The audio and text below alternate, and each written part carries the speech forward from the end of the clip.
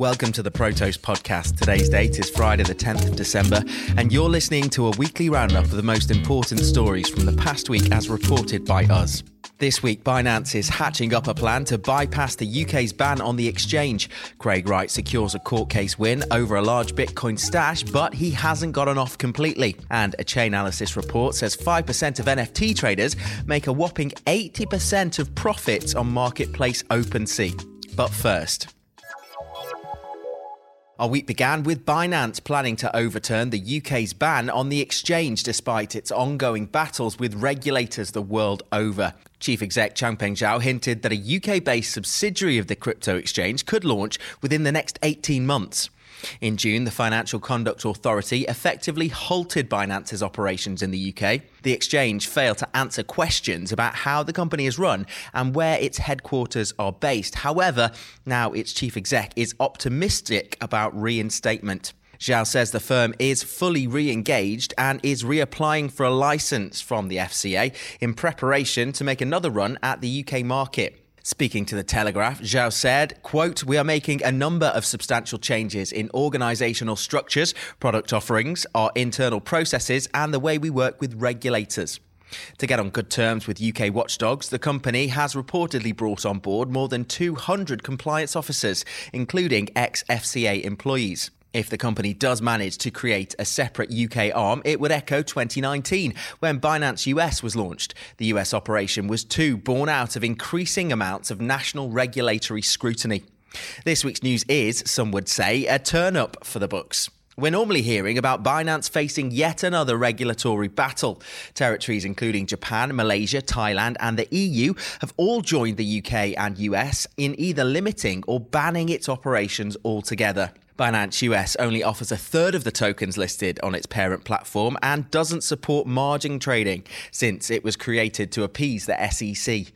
Then back in May, the crypto exchange found itself under scrutiny on tax and money laundering offences by both the IRS and the Department of Justice. Next, in September, the Commodities and Futures Trading Commission opened an investigation into whether Binance staff illegally access customer transactions to manipulate crypto markets for profit. And all that took was a tip-off from an anonymous whistleblower.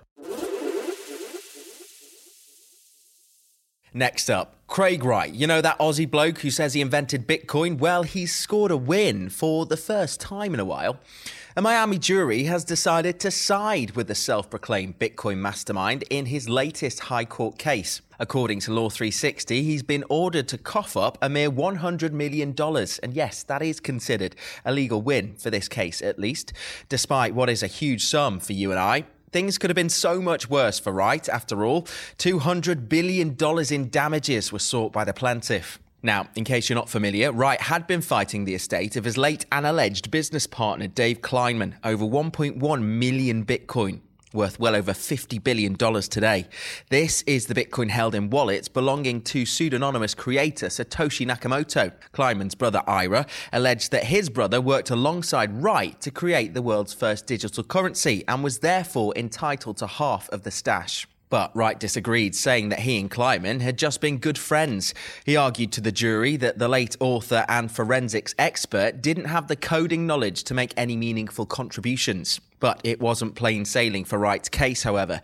During the trial, the judge had to reprimand him for sending subtle threats on messaging platform Slack to prosecution witnesses while they took the stand. Ballsy.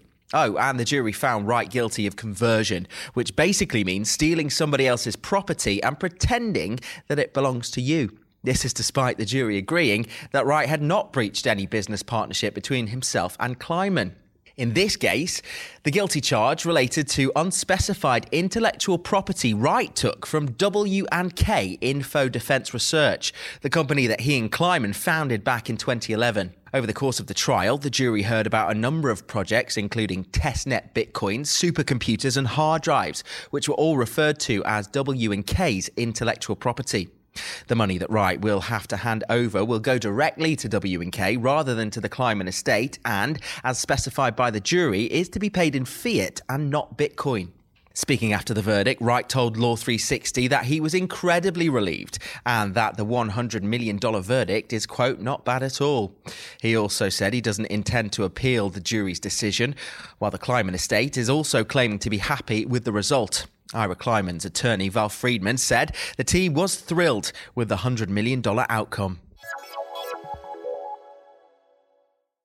And lastly, we finish with a report from Chainalysis revealing how just 5% of NFT traders have received 80% of the profits generated this year on marketplace OpenSea. It also found how just 20% of active wallets have initiated 80% of the secondary NFT sales.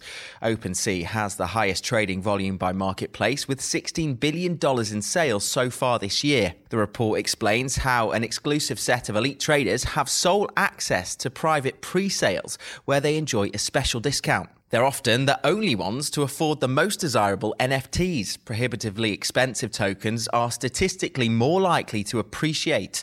Most NFT activity by dollar value occurs in the most expensive collections. What's interesting is how the bulk of NFTs, around 80% of them, are selling for less than $10,000.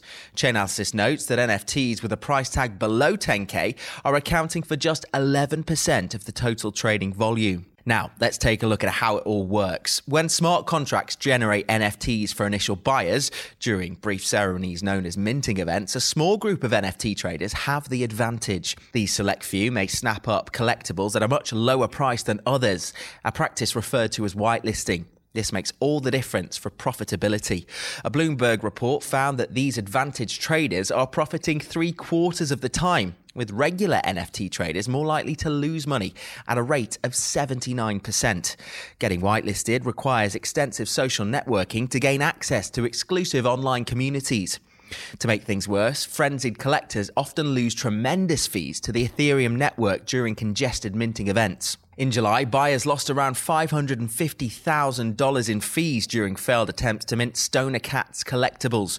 No refunds were ever issued. An analysis of the problem indicates that senders of these transactions don't limit gas allowance, which lets miners claim exorbitantly high amounts. Others simply blame the problem on Ethereum's general failure to scale. So far this year, NFT collectors and traders have sent $26.9 billion to ERC-721 and ERC-1155 contracts, two of the most commonly used standards.